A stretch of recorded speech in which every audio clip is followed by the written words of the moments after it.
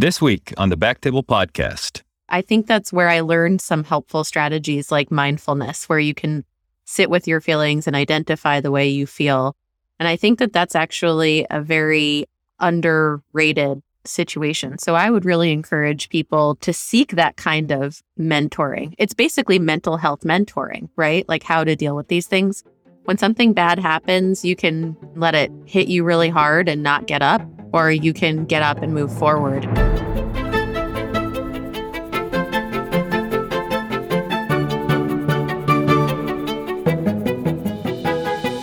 Hello, everyone, and welcome back to the Backtable Podcast, your source for all things urology. You can find all previous episodes of our podcast on iTunes, Spotify, and at backtable.com. Now, a quick word from our sponsor. Since I had my son, paying down my med school debt has become my top priority. I remember holding him in my arms for the first time, looking into his beautiful little face, and just wanting the best future for him. With the Laurel Road Student Loan Cashback Card, my regular purchases earn me 2% cashback when I use it to pay down my student loans, which helps me reach my goals faster and plan for my family's future. Laurel Road for Doctors. Banking, insights, and benefits uniquely designed for doctors. See laurelroad.com/doctor checking for full terms and conditions. Laurel Road is a brand of KeyBank N.A. member FDIC. Now, back to the show. This is Aditya Bagrodia as your host this week, and I'm extremely excited to introduce our guests today, Casey Seidemann, pediatric urologist at AHSU, and Jeff Kadedu, professor of urology at UT Southwestern Medical Center. How is it going, Casey and Jeff? Doing great. Thanks for having me. Same here. It's great to see you both. So this is a podcast, maybe among all of them, that I've been looking the most forward to. You know, Casey and Jeff are highly respected colleagues and mentors to me. We've been through a lot over the last 5 years.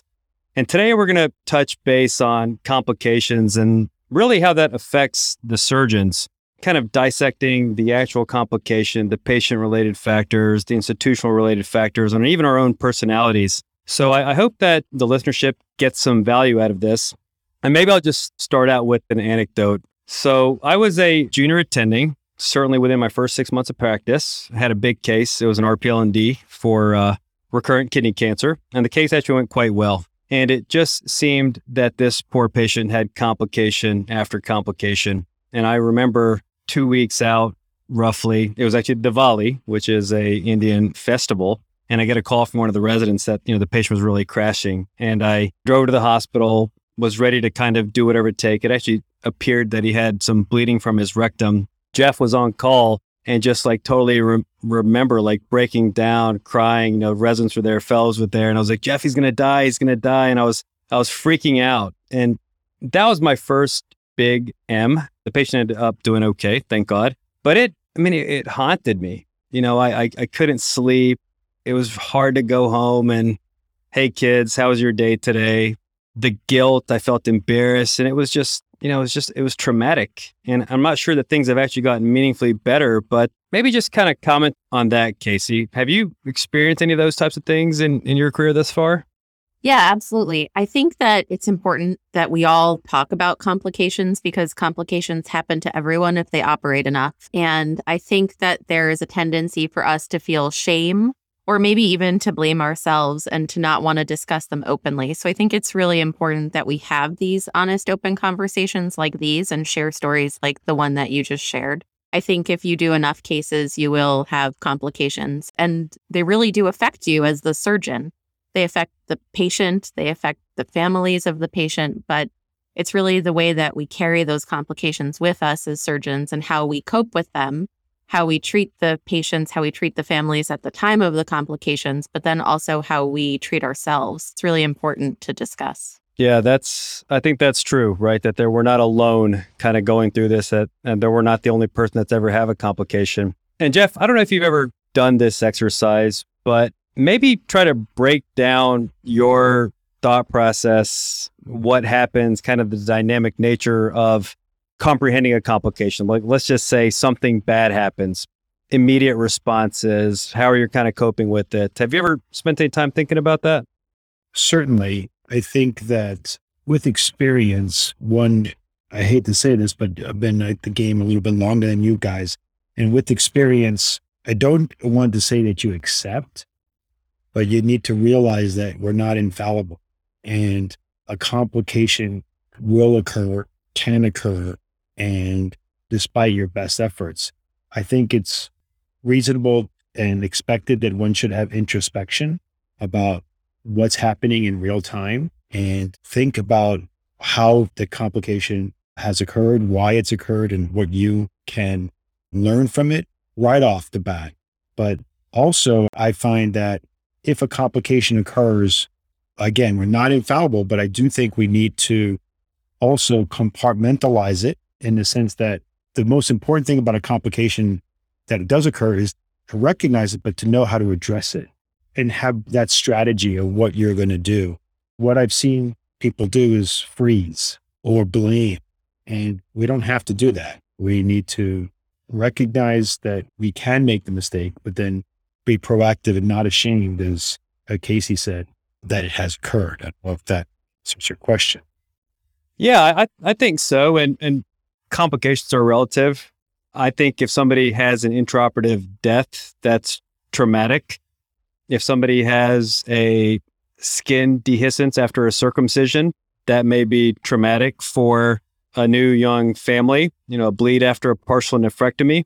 And, maybe I'll just kind of throw out some case-related factors, because you mentioned that we are fallible, expected versus unexpected complications, preventable versus less preventable complications, elective versus emergency surgery, intra-op versus post-op. So, Casey, do you want to maybe talk a little bit about how the actual nature of the case affects your response to a complication? Yeah, sure. I think that I want to start out by recognizing that the audience members or the listeners may not recognize that Aditya and I trained together under Jeff Kanedu. And I want to say that it's important that we recognize also that Jeff taught us a lot about how to take good care of patients and also how to recognize when things aren't going right. And I think that he really modeled for us while we were training how to be composed in a state of urgent need and how to recognize when things aren't going perfectly. And so I think I learned a lot from Jeff in terms of what to do when things aren't going well. And not to say that that happened to him frequently, but mostly I actually do feel like you learn a lot from everyone you train with. You learn what to do, you learn what not to do. And from Jeff, I feel like I learned a lot of what to do when it came to anticipating what the next steps would be. And I always felt like very safe in the operating room with him because I felt like he knew how to get us out of trouble if something were to happen. So now when I'm operating, I very much try to model that. So for example, if you're doing a case and you think that there's a high risk of bleeding, I always talk to the residents about the things that you might need to get yourself out of trouble. And that might be relative to the size of the case, but it might be just making sure that you have suction in the room. If you think there's a high risk of blood loss, discussing it with your anesthesiologist, knowing what your ultimate bailout is going to be, knowing what to do when you just see a lot of blood, because you're right, Jeff mentioned there's that initial freeze moment. And I think that you have to really move. You can't allow yourself to kind of be overtaken by that feeling of, oh crap, something bad is happening. And I really think that seeing people during training and how they go through the motions of what to do when things go wrong is a really formative experience as a trainee. And so it's important as an attending now that I try to model those behaviors for my trainees. So I think it's important to know what you need to get yourself out of trouble in case anything goes wrong, to recognize the most common injuries that might happen with the case, to make sure that you discuss them out loud, because just because you think it might not happen to you doesn't mean that there's not a learning opportunity to discuss in terms of what the intraoperative complications could be. And then I think there's always that post-operative worry. I don't know if that's the right way of discussing it, but when the patient might not be flying out of the hospital, going through the motions of thinking, what might be going on? Is this patient have an ileus, or is this, a urine leak? Does this patient have an injury that I'm missing? And I think that those are really important exercises to go through and not to deny that these things can happen, because I think oftentimes we get into trouble as physicians when we just say, oh, the patient's fine, they're having a little bit of pain, ignore it. And so I think that it's important that you go through all of those exercises not just during training, but also as an attending to your trainees to help them recognize all of the possible things that could happen along the way from the time the patient enters the operating room till the time the patient goes home. Yeah, I think that's part and parcel of it. And there are venues for kind of running through this extensively. And, M&M, I think being the most obvious way to kind of flesh this out. Maybe we'll have to kind of take it as a foregone conclusion that your training is adequate. You're taking on cases that are within your skill set.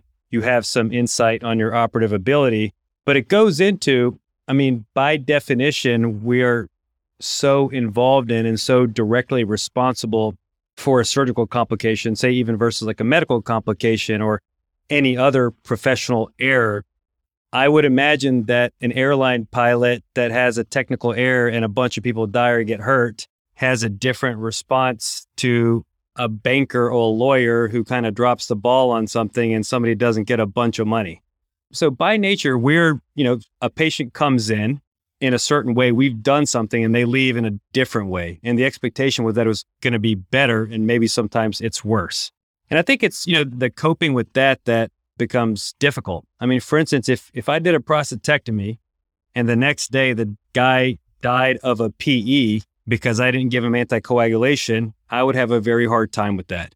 If the next day he got hit by a car and died, I would be sad, but I wouldn't feel maybe as directly responsible for that.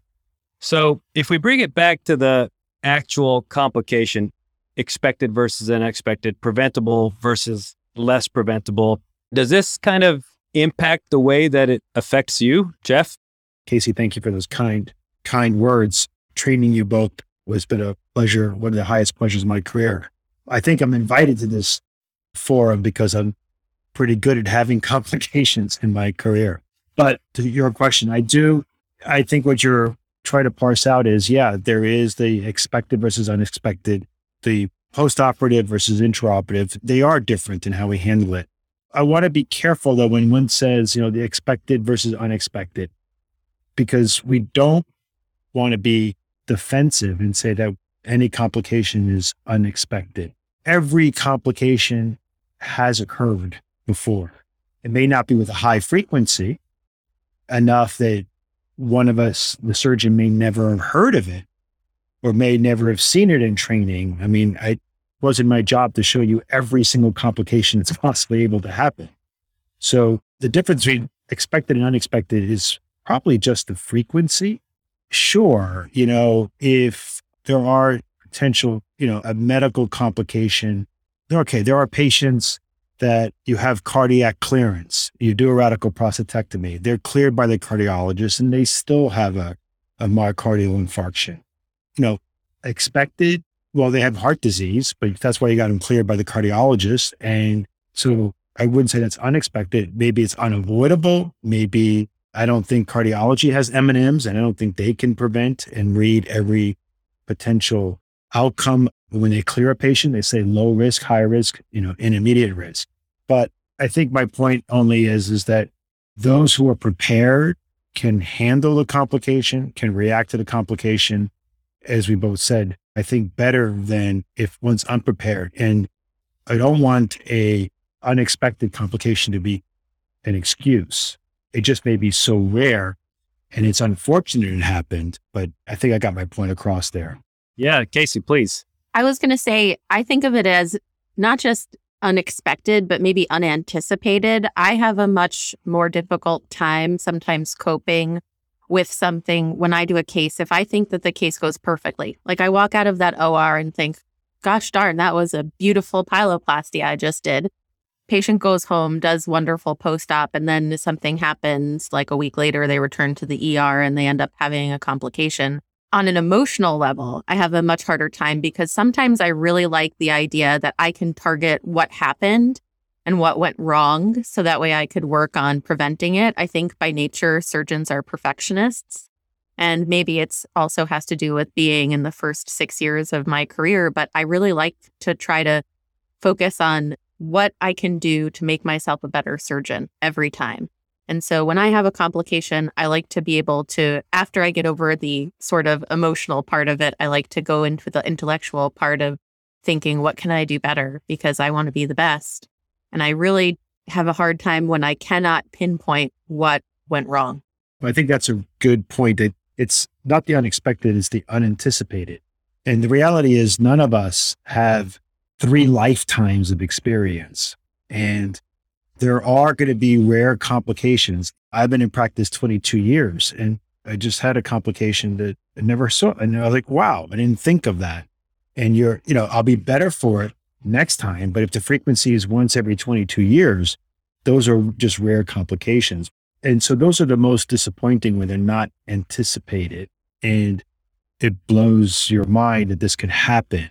But I think we want to digest that. And then certainly that's where the teaching comes in, right? What happened, what I just did, I need to convey to you so it may not happen again. And I think we've all been through incredibly rare complications, but sometimes they don't even show up in the consent form, but they still can occur. And so I think the unanticipated ones are the hardest ones to take. I take those very hard because I feel humble that oh man, I wonder, should I have known that? Like, where did I miss that in my reading, in my life, in my experience, in my training? And then you have to okay, well, this is so rare or this is so uncommon. It doesn't get you out of it. You still have to address it with the patient. And I'm sure we'll talk about that, but it goes back to the beginning. We're not infallible, but we have to be as prepared as possible and learn and convey what we can learn to others. Yeah, absolutely. And, I think surgeon related factors, competency, self-confidence, actually ability to manage and evaluate a complication, technical skill, those are massive. And, maybe the takeaway from this initial part is that complications happen. The magnitude of complications is variable. Our direct impact on, if it's a technical error, I'm guessing that's a lot tougher. If you kind of felt like that UPJ came together pretty well, but you didn't love it and you didn't maybe do all of your worrying in the OR, or you throw a stitch or didn't get proximal distal control, whatever. To me, if it's a technical error and there's something that was clearly easy to improve upon, that's very, very hard. But, when a complication happens, this is well described that there's an emotional impact. There's guilt. There's loss of confidence. There's what do other people think, reputation. You worry, of course, for the patient. And we've all met people that have complications and it's like water off a duck's back. And we've all met people that have a complication and they really seem like they've just completely collapsed and shut down. Casey, after a complication, do you run through any of those emotions? Yeah, absolutely. So I think that immediately during the unfolding of the complication, I have a very visceral response where I feel really anxious and I feel kind of like sick to my stomach, if that makes any sense. I may not portray it on the outside, but I'm feeling all of the feelings on the inside. And then once I sort of am able to get a hold of that probably lasts for just a couple of hours, whether it's happening in the operating room at the time of or unfolding afterwards. Then I think I go through what I would consider to be the reckoning, where I start to go through the dark thoughts in my mind of why did this happen? Is it me? I do blame myself a little bit. I think that it's really normal, especially early on, to kind of question yourself and to go through the motions of feeling guilt over what happened. But I actually have been trying to employ a mindfulness approach where I allow myself to sit with those feelings. I kind of just sit down, take a deep breath and think it's okay that I feel bad. Something bad just happened. And I don't necessarily have to blame myself, but it's okay to recognize these feelings and to sit with them for a little bit. And then I find that once I give myself enough space in feeling that way, then I'm able to sort of shift into the rationalizing portion where I really sit down and think to myself, what could have happened here? What are the factors at play? What are ways of improving this? And while all of that is unfolding, there's the added pressure of what you're doing in your professional life. So are you talking to the family? I think it's really important that you have to recognize that while you're feeling terrible, you have to communicate with families and let them know what's happening and how it's affecting their loved ones. And then sometimes you're even operating on another person while you're going through these things. And that's also really tough and something that I think we don't often talk about. Yeah. Casey is right on. I would take it as far though as say, we're supposed to care. We have to care. And we should have empathy for the patient and what they're going through because of the event and the family. And it shouldn't be, you may be confident in how to handle it, but we should never lose our empathy. I think if you lose empathy for what's happening, if you it sounds like don't care is not the right word, but I mean the opposite of don't care. I mean, really empathize with the patient. And if we lose that ability to empathize, then I think you have to question why you're in the game anymore. So it's normal what an expected emotional response. Compartmentalizing it can be hard, as Casey said, particularly if you're operating another patient. We all have a home life that you have to balance as well. And, it's, you don't want to take your job home, but in our line of work, sometimes we do, and sometimes you have to. And it's good to talk about it with colleagues and family and friends, because you have to continue to show empathy. I think the day I don't care anymore per se, or don't feel that, or I compartmentalize it too much, is a day I probably need to stop what I'm doing. Yeah, absolutely. And, I think it's complication specific, it's person specific, and we'll maybe talk some about these surgeon specific factors, but I think it's absolutely a dynamic process. To me, the acute phase starts maybe on the drive home where it's like, oh my gosh, I'm by myself. I'm starting to kind of sort all of this out. I mean, there's, depending again on the extent of it, some guilt, some loss of confidence. I'm not likely to really offer my opinions at the next M&M that happens 2 days after I have a big complication. Like, that's not something I'm going to feel like, here, let me, offer my 2 cents. In the operating room, I might not be as vocal with the residents on do this and don't do that, because I'm just like, oh my gosh, like what just happened? And I don't know what the normal or typical or acceptable time frame is. But I think depending on the complication, it can be protracted, and it doesn't just end at, I left the hospital today and nothing happened. I think to me, many times this is like an actual trauma. It's a trauma, of course, for the patient, for their family, and, to be involved with that. And then an hour and a half later, sit down to dinner is kind of a crazy thing, actually. Any comments on that? I think you're right. And I think the moment that's what I was trying to say, the moment you compartmentalize it to the point where it doesn't stick with you is a point of introspection for you in terms of your commitment. We have the privilege of the jobs we do. We have the privilege of taking care of these patients and the privilege of being in this profession. But the responsibilities of learning from mistakes or complications, the responsibility of a commitment to these patients who basically entrusting you and are afraid. So taking it home or having it linger is okay. Certainly there's experience that goes with that too. I do a lot of partial nephrectomies every year in, year out. I know I'm going to have patients bleed. And 20 years ago, I did take it a lot harder than I take them now, only because I was less experienced in how to react or correct or fix or manage than I am now. So I think that it doesn't mean I don't care as much, but I'm much more confident that I know I can handle this complication. I know it's going to happen, but I know I can handle it. So there is some experience, but it should never be to the experience where you don't want to be nonchalant about it. I think we do take these things home, and I don't think that you can completely compartmentalize it. I think that family members of surgeons go through these things as well, because they have to recognize that we really care for our patients, and sometimes we're going to be worried about our patients, and those things do creep into our lives outside of the hospital. And so I think that it's important that we have supportive family members who are understanding of what it's like being, with someone who, even though you might not be on call or at work, might be going through something.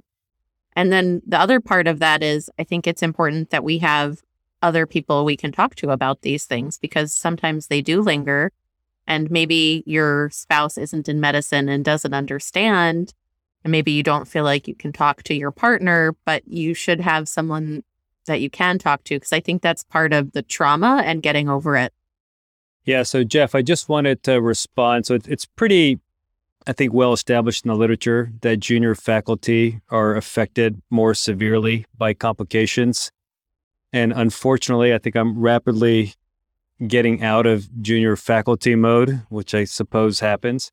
So for my first big M, which I think I shared just a bit about, when I talk to people, starting with the chairman, Klaus Rohrburn, who I would say is an amazing guy, it wasn't a technical, did you do this or why didn't you do this? It was, let me tell you a story about 30 years ago when I started practice, and here's what happened.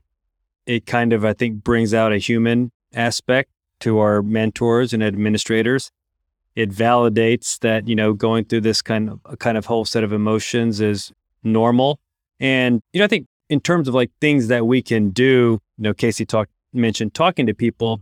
What I've actually started is if there's an M&M or I hear about a complication, especially among like a junior faculty, I'll reach out and just, how are you doing? I felt bad. That sounds terrible. Like I can't imagine. And I feel like it's been positively received. Any things that, happened or didn't happen, kind of along your professional journey that's helped or that you wish it had happened? Well, I would say that I feel fortunate that my current boss, Chris Austin, is that person for me. So when things don't go well or I have concerns, I go to him, and I think it's important. He listens, just listening is really important, and he validates the feelings, and he has had similar experiences. And yeah, you don't have to dissect it and talk about the technical details. I also don't feel like M&M in its morphed form of what it is these days is really a therapeutic event. I think it's going through the motions. I think it's like, oh, well, let's report all of our Clavian 4s, Sometimes you can talk about things that are common so that the residents learn and what you can do differently. But oftentimes it feels like regurgitated information that we talk about over and over again. So I do think about that, having these conversations with each other, with our trainees, being really open, honest, and vulnerable is important. I think the vulnerability is something that I definitely got from Jeff during training, but definitely didn't get from other people during training. And I really valued that. So I wish there would be more vulnerability when it came to how people cope and deal with things when they happen, because I think that it's also important to recognize that we're training the next generation of surgeons and they need that from us. Yeah. So the only thing I agree again completely. We're all in the academic medicine, and I'm sure there could be some listeners on this podcast who are in a non-academic private setting, a group setting. I don't know how many urologists nowadays are in solo practice anymore, but no matter the environment, I encourage in the non-academic environment I hope there's opportunities for people to talk and speak with colleagues in their group or in their hospital, because we don't want to just bear this alone. And M&M is not the environment, and non-academic practices probably don't have M&Ms. So I think those who work in a group, that I hope part of choosing to work for a group is a group that's supportive, just like you hope it is an academic department. But one should not bear this alone. And all of us should take it upon ourselves to, like you said, Aditya, reach out to others in your group to let them know that it happens to all of us. Yeah, absolutely. And thanks for bringing that up, Jeff. And, sometimes in academics, it's all kind of public knowledge. It's all kind of, fairly high degrees of visibility and accountability with the structure of academics for better or for worse. And, are these things that cross your mind? What do my colleagues think? How am I being perceived within my institution? I suppose one could become like a frequent flyer on M&M, and sometimes I feel like the oncologists are heavily represented. Are these things that you ever think about? Again, I think we probably all do. Surgeons are also type A personalities in general. Probably most surgeons are competitive in general. So worrying about what others think is probably a normal human reaction that I'm not a therapist at all, but I think a therapist would probably tell you not to care what other people think, and the people who care about how you're doing and how you're responding to it are the people you should be talking to and not the others. But it's not so much that I personally would take it of what do others think. But if I could get a feeling that, again, I do a lot of partial nephrectomies, and all of a sudden, a whole lot of my patients are bleeding. Yeah, I am. It does cross my mind. I wonder what everybody else is going to think about it. But really what should cross your mind is, why is this happening? Let me go back, think it through, look at the videotape or whatever it is to improve so this doesn't happen again. And if you can improve, then those feelings of competition and what other people think are going to go away anyway. You have to, by improving yourself, you're going to fix those feelings and fix those problems. Totally. And Casey, you mentioned earlier, sometimes you may have to do another operation while you're kind of in the midst of a complication. And maybe that's not like day of, minute of, maybe it's a couple of days out, et cetera. Have you ever, noticed any issues or problems of loss of concentration, maybe not being able to sleep after like a complication, or even changes to your practice, becoming risk averse for certain types of cases, hot off the heels of a complication? Yeah, absolutely. So I would say that, first of all, I think the hardest thing for me in practice is to put on a happy face, walk into a patient's room, smile and consent someone while something on the other side is happening, if that makes sense. But it's my job to also be reassuring to the family that I'm about to take care of. I don't feel like it affects my technical performance, but I think that it puts me in a very different mental headspace. Like, I'm not happy and singing in the OR, and I might be a lot more risk averse. I might at that time feel like I need to do this case myself, and I need to just take it slow and do it exactly how I want to do it to make myself feel better. And sometimes I feel guilty, like my job is to teach the residents, and here I am doing this whole case myself, but it's really part of my healing process sometimes, just to give myself that space to do that operation in the best way possible in a very serious manner. I sometimes don't sleep well after complications, especially if something I think really serious is still unfolding, or if I'm really worried about a patient. And that can definitely affect me. I think a lot of us go through that, especially early on, that worry, that anxiety when you have a patient in the ER or a patient who you're waiting on a CT scan for. That can really affect you.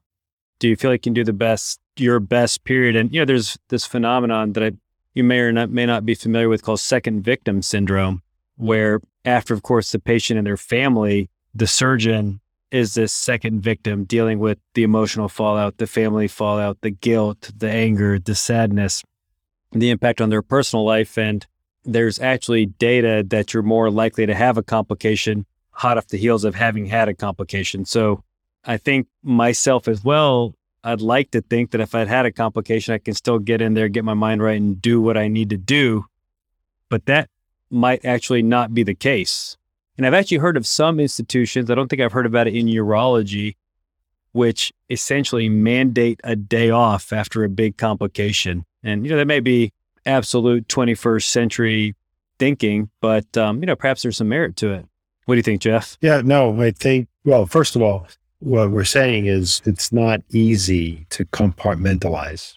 And though it's expected of us, right? Because the day doesn't stop. And we have to do our best to compartmentalize. And I think the way Casey described handling that is natural. And, those of us in academics, our residents should be empathetic to that as well. And though I feel bad, a good resident would understand and empathize because they know they're going to be in those same shoes one day. Do you get back on the saddle right away or take a day off after that? I think everybody reacts differently.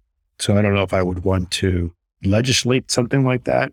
On the other hand, we do have an obligation, and it's so hard, but we do have an obligation that if we're not in the right frame or state to mentally, to, even share that with the patient.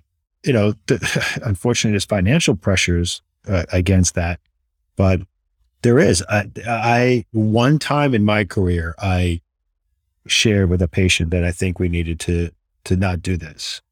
Actually, twice. One was from a complication. Another one was from being up all night and not being being so fatigued. I didn't think that we could go ahead and do the case safely.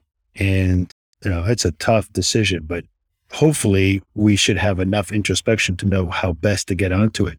But sometimes we don't because of the pressure. So I could see why they would legislate a day off, but at least a conversation with you and your partners and what have you about what to do and how to go about it would be reasonable.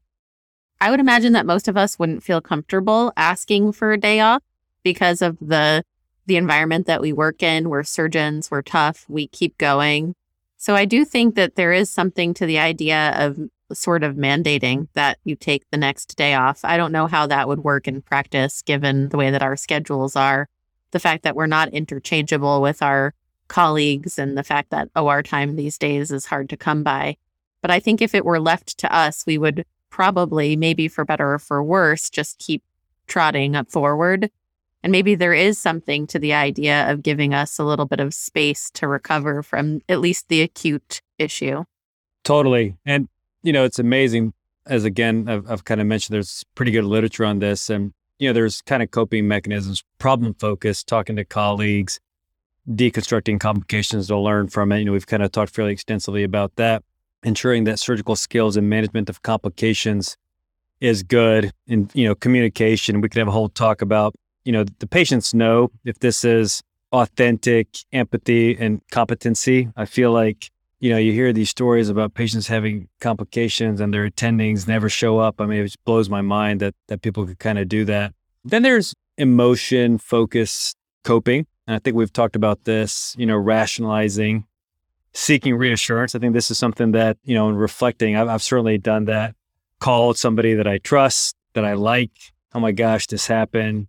Hey man, you're a great surgeon. You did everything you could. These things happen. I think this is something that we probably do. Then this kind of dynamic process of rationalizing, internalizing, compartmentalizing, acceptance. There can be blame if X, Y, and Z didn't do this, or if the resident didn't notify me, or if anesthesia didn't give them 6 liters. I think there can be some aspects of that take place. And that's probably this, sometimes it may be totally warranted, and sometimes it could just be human nature to try to blame the patient or blame somebody else for what happened. Have you ever experienced those emotions or acted out or anything along those lines? I think it's human nature. I certainly have felt that, like, oh, this happened because the resident didn't do it, or this happened because, it's because the patient has an incisional hernia because he coughs too much, right? No, they didn't. It's not because they coughed. Or you have even patients come in and say, incisional hernia, oh, I'm sure it's my fault, doc, because 2 weeks after surgery, I had to lift something, or I exercised, I walked up the stairs too fast. And no, it's not that. It's, you closed it. And if in academics, you let the resident close it, well, you know what? It's still our responsibility because it's the trust that you had in the resident. The resident may not have been supervised appropriately. So every time we all do that, we all want to defer because we have this expectation of infallibility, even of ourselves. But I think that's an emotion that needs to be suppressed.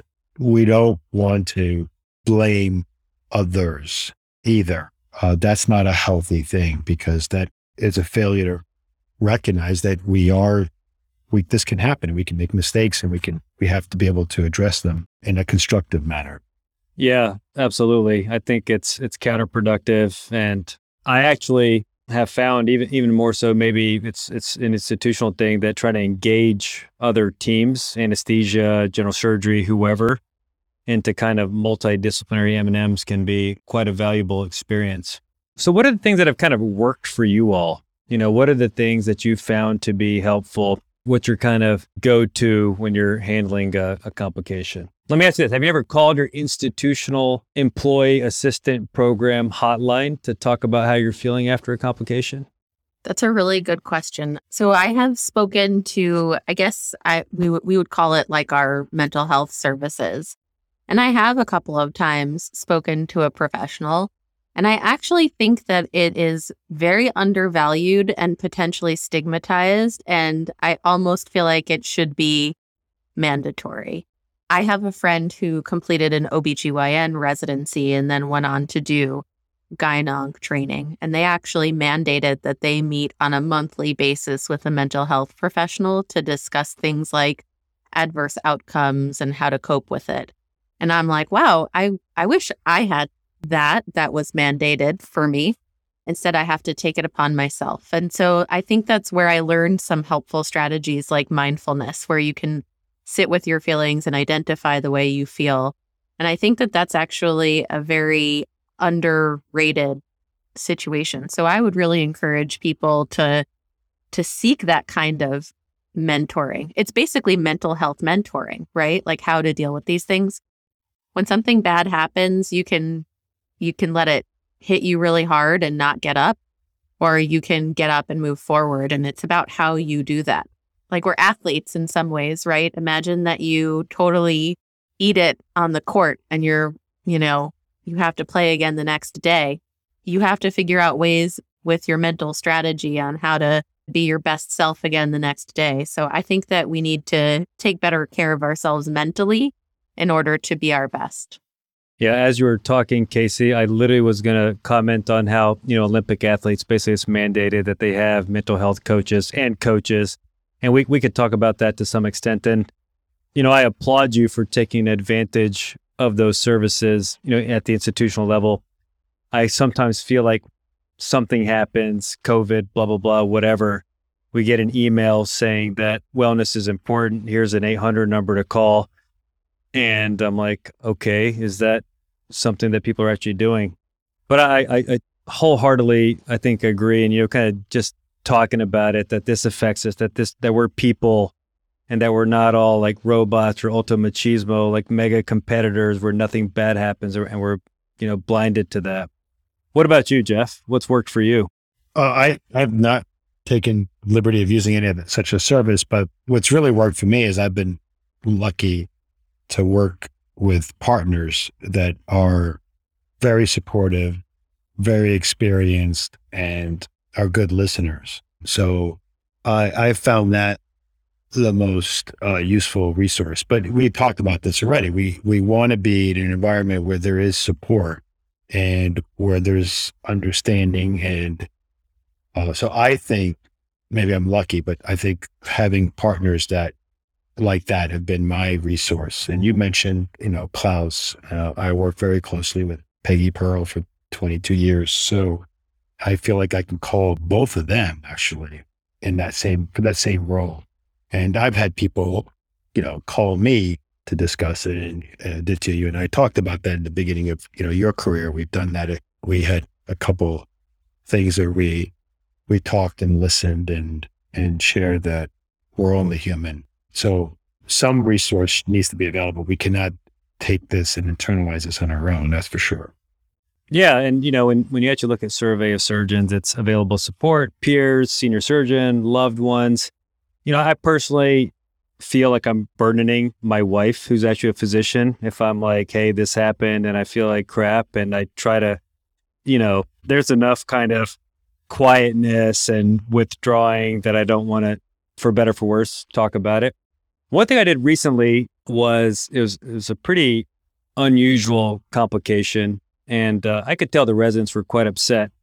And just that day, I took 4 of them out to get like some appetizers. And we just sat and talked about it, And I think most people would generally describe me as pretty upbeat and somewhat confident. And I think that they saw like a different side of me that day. And we had some, we just kind of hung out. And I feel like it was useful for them and importantly useful for me to maybe just hash out some of the emotions. Because I've not, other than colleagues, haven't really branched out into any other type of support. And, I was thinking about this episode, we had kind of a rough family situation a couple of years ago, and we participated in a support group, and it was amazing. You're kind of talking about these terrible things that have happened to you with people that can empathize and that have kind of lived through it. And, boy, would I love to sit down with 5 or 6 people that I like, that I know, that I care about,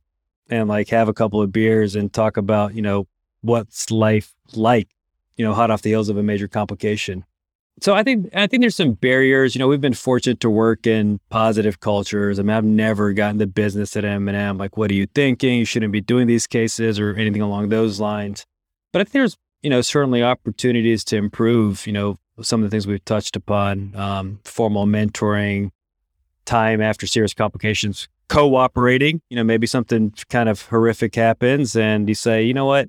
Let's do this case together. Or maybe for a more junior faculty after a complication, like, hey, I'm happy to assist. And I mean, even well into my career, I would have zero pride in saying, hey, typically it was Vitali, you mind being around? Or Jeff, I've called you into my OR multiple times, just you mind taking a look, blah, blah, blah. So I think there are some real opportunities here. How about from your all's perspective, any opportunities or things that you wish had existed, maybe early on, especially in your career? I feel like what you just described is that we all wear armor. We wear armor to work. I think we have to a certain degree, right? But you have to take it off and be vulnerable sometimes. And I think that recognizing when that time is and how to do it well is really important. I want to say that I maybe wish that there were some, not mandatory, but easier ways for people to get counseling and to destigmatize it. If that were to be a part of routine training, maybe that would be a way of doing it. I do think when my friend described what she had in her training, that it did sound like there was merit to that. I don't think that many surgeons left to their own devices seek that out on their own without prompting. So I would like to see that if there could be some kind of change in a positive direction. But I think the most important thing for me, from being a trainee to being an early career urologist now to being maybe a mid-career urologist, is seeing other people when they're vulnerable and appreciating that they go through similar things that we go through, that we're a community, that we go through these things and we're not alone, that we have friends that we can call. I talked to you, I talked to Jim, who was one of our other co-residents. I think that having people that you can talk to is important. I think making it not shameful to discuss these things out loud is important, because we all go through it. And then not letting it devour you or make you stop doing what you're doing. Like, you can't let it get the best of you. You have to, after you're over it in some degree sense of the word, you need to be able to pick yourself up and become a better surgeon because of it. Absolutely. What about you, Jeff? Casey's synopsis there was well put, and I don't know if I have anything more to say about that. It would just be repetitive. Well said. Yeah, I somewhere generally kind of in the first quarter with chiefs and fellows, it comes up. And I always talk about the person in the mirror test. In our profession, bad things are going to happen. And as long as you can kind of go home at the end of the day, did I try my best? Did I cut any corners? Did I stay till the job's done? As long as you can kind of answer affirmatively, I think it allows you to get back on the horse, to extract the personal guilt to some extent. I don't think it absolves it or makes it go away. I think, like you mentioned, Jeff, if bad stuff happens, it affects us. And if it doesn't, that's a bit of a problem. But, I think these are worthwhile questions to ask. And if you're having problems with that, I would imagine that the weight of these complications becomes heavier. Aditya, can I ask you a question? Please. I'm flipping the script on you. What would you change in modern training in terms of complications and how we cope with them? Yeah, I think just something proactive. I mean, you'd like to think that everybody's got a friend within their department that would reach out to them. Are you okay? How are you doing? But maybe something a little bit more formal, whether we're assigned pairs, I don't know if mentor, mentee, senior partner, junior partner, something a little bit more formal, that after a complication, there has to be some time to kind of discuss it, not just in terms of opportunities for improvement, changes in management, blah, blah, blah. I think that's there, but, just some gauge on impact on mental health, well-being, things along those lines. Because I can certainly imagine that there are people that find themselves in a deep, dark space, feeling alone, not feeling supported, and that has to be, scary and quite miserable. Well, this is always just so educational. It's useful. I think just to kind of, I see you guys as ultra competent role models, always have in my whole career, and just be like, behind all of that is like a person that's dealing with these things that are hard.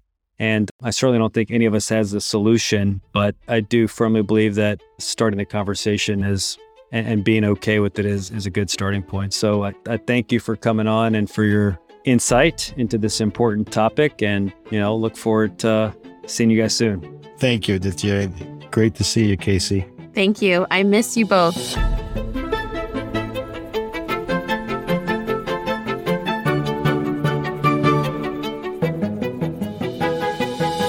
Thank you so much for listening. If you haven't already, make sure to subscribe, rate the podcast 5 stars, and share with a friend. If you have any questions or comments, DM us at _backtable on Instagram, LinkedIn, or Twitter. Backtable is hosted by Aditya Bagrodia and Jose Silva. Our audio team lead is Kieran Gannon, with support from Caleb Hodson and Ness Smith-Savadoff. Design and digital marketing led by Brian Schmitz, with support from Ishad Sangwan and Vedavi Patwardhan. Social media and PR by Chi Ding. Thanks again for listening, and see you next week.